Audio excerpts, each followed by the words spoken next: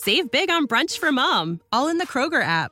Get half gallons of delicious Kroger milk for $1.29 each. Then get flavorful Tyson natural boneless chicken breasts for $2.49 a pound, all with your card and a digital coupon.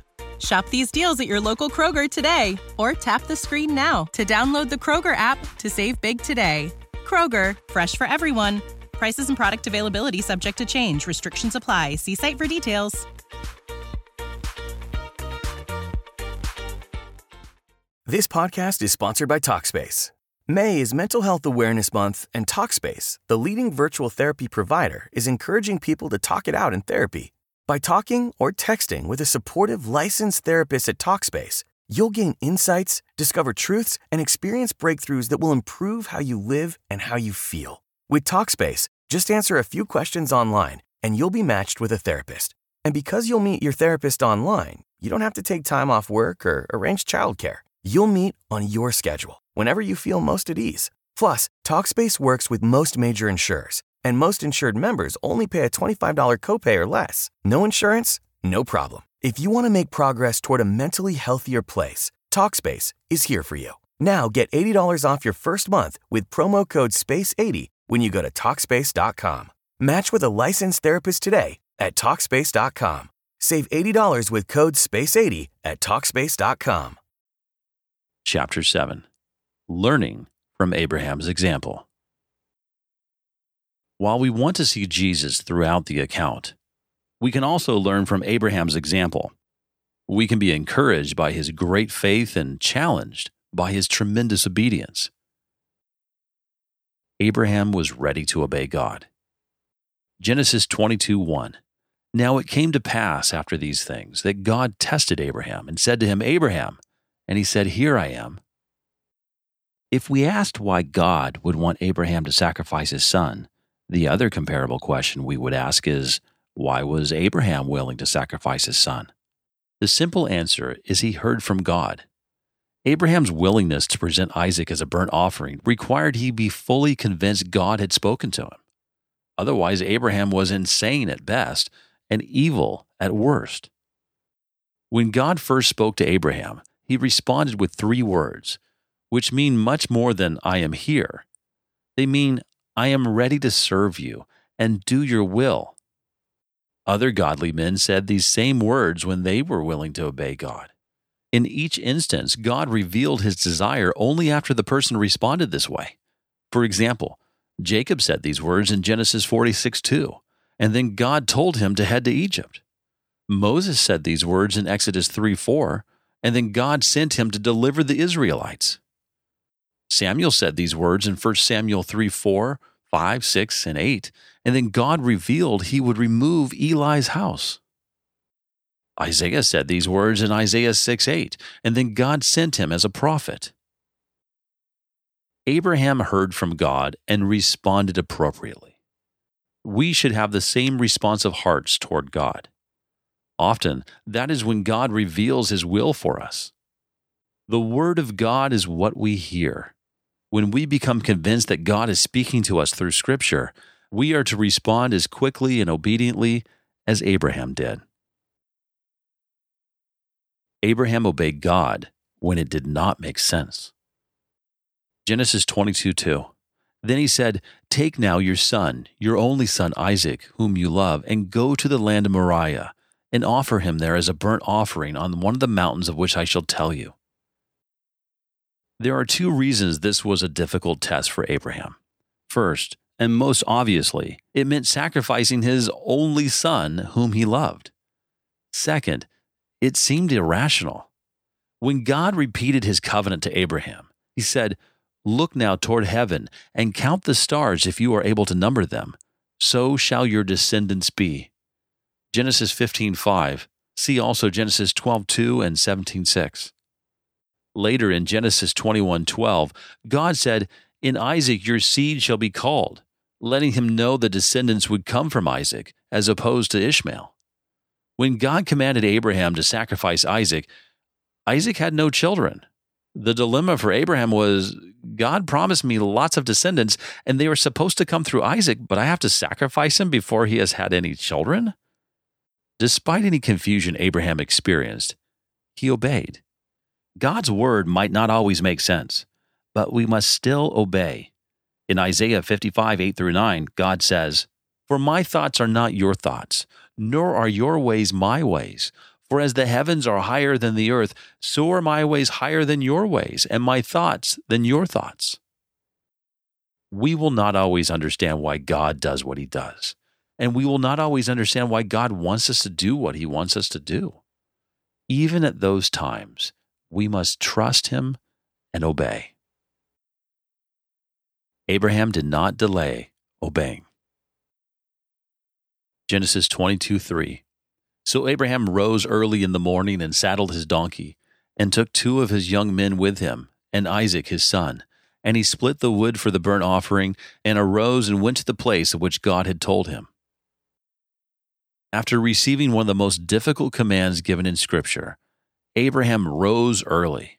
He did not delay in doing what God wanted, even though the thought of it must have been excruciating. He saddled his donkey and split the wood for the offering. Abraham had a large number of servants, and these are the tasks they would normally perform, but he did everything himself. More than likely, he saw this as a command God gave to him alone. The application is, delayed obedience is disobedience. When we know what God wants us to do, putting it off is the same as not doing it. James 4:17 says, "To him who knows to do good and does not do it, to him it is sin." Abraham would not let anyone interfere with him obeying. Genesis 22:5a. And Abraham said to his young men, "Stay here with the donkey." There is no indication the servants knew what God told Abraham. More than likely, they would try to restrain him from going through with the sacrifice when they learned what he had planned. We are not told whether it crossed his mind to allow them to go so they might stop him. When he arrived at the mount, he told his servants to stay behind so they would not interfere.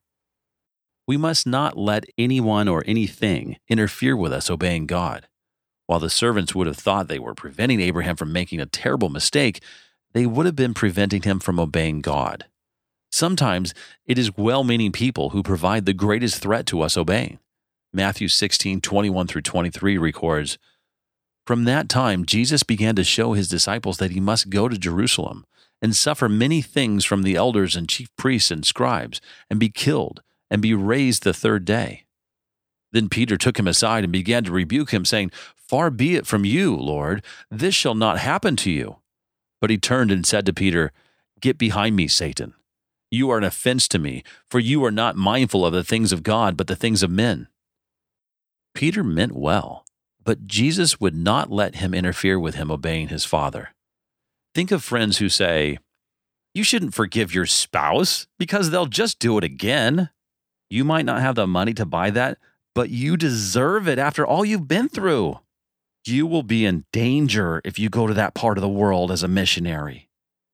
Sometimes obeying God means ensuring these people do not interfere with us doing what God has called us to do. Abraham understood obedience is worship. Genesis 22:5b. "The lad and I will go yonder and worship, and we will come back to you." The sacrifice God wants is obedience. King Saul did not understand this, so Samuel rebuked him in 1 Samuel 15:22. "Has the Lord as great delight in burnt offerings and sacrifices as in obeying the voice of the Lord?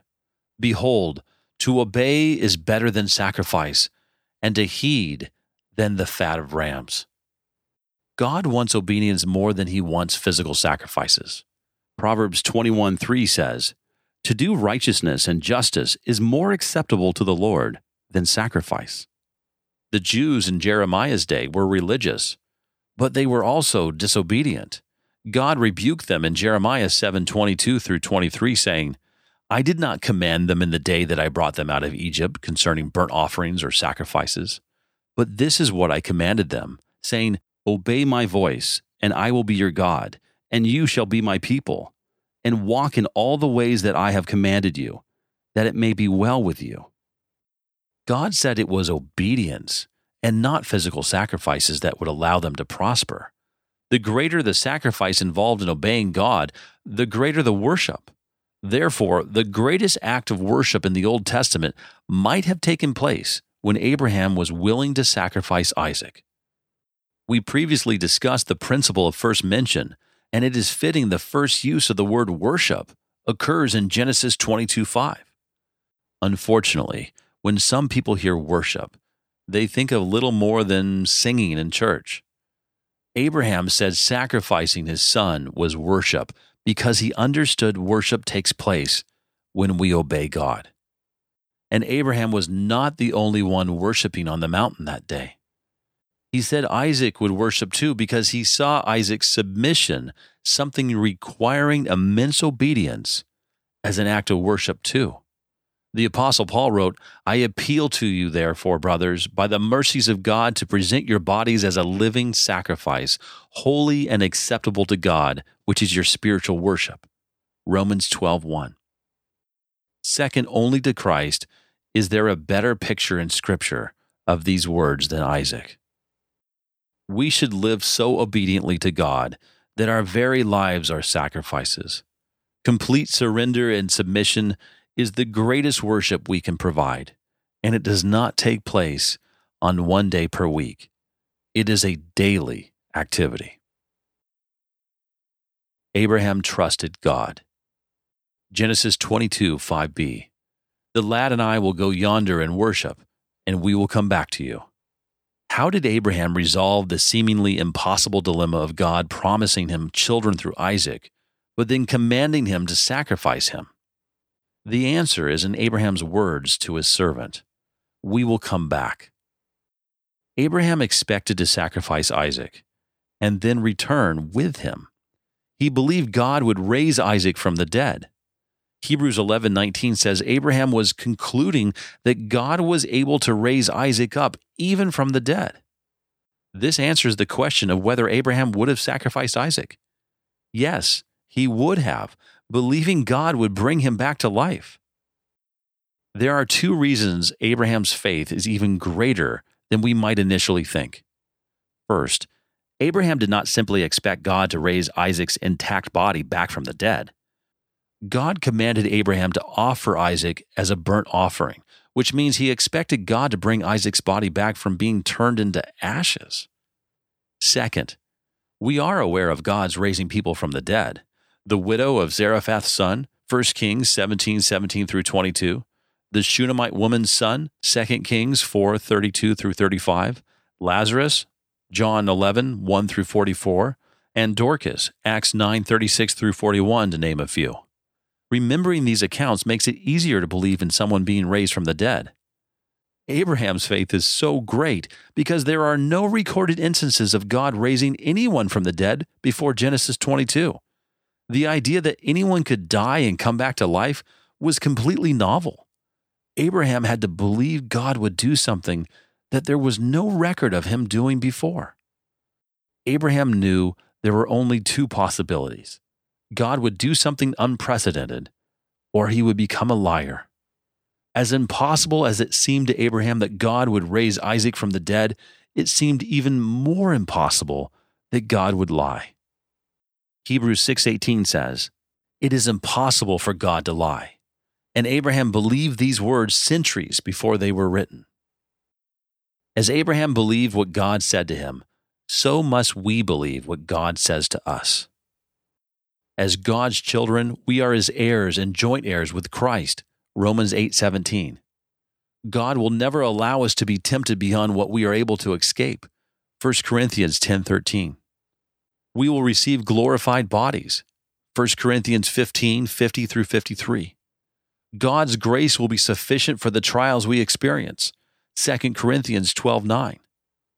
If we confess our sins, God is faithful and just to forgive us and cleanse us of all unrighteousness, 1 John 1:9. God's sovereignty should give us confidence. I do not know what is going on in your life while you listen to this book, but if you have trouble trusting God or are worried about tomorrow, I hope you can find encouragement in Genesis 22. 2,000 years before Jesus' death, burial, and resurrection, Abraham and Isaac prefigured what God the Father had planned with his son. This shows God's sovereignty or control over his son's future. This should give us confidence in God's sovereignty over our futures. When God spoke to Abraham, he knew what he would do in 2,000 years, and he knew what he would do in your life. Should the Lord tarry, he knows what will happen next week, month, year, decade, century, millennium, and there is no thwarting his plans. He holds tomorrow in his hands, and he will cause, as it says in Romans 8:28, all things to work together for good to those who love him, to those who are the called according to his purpose.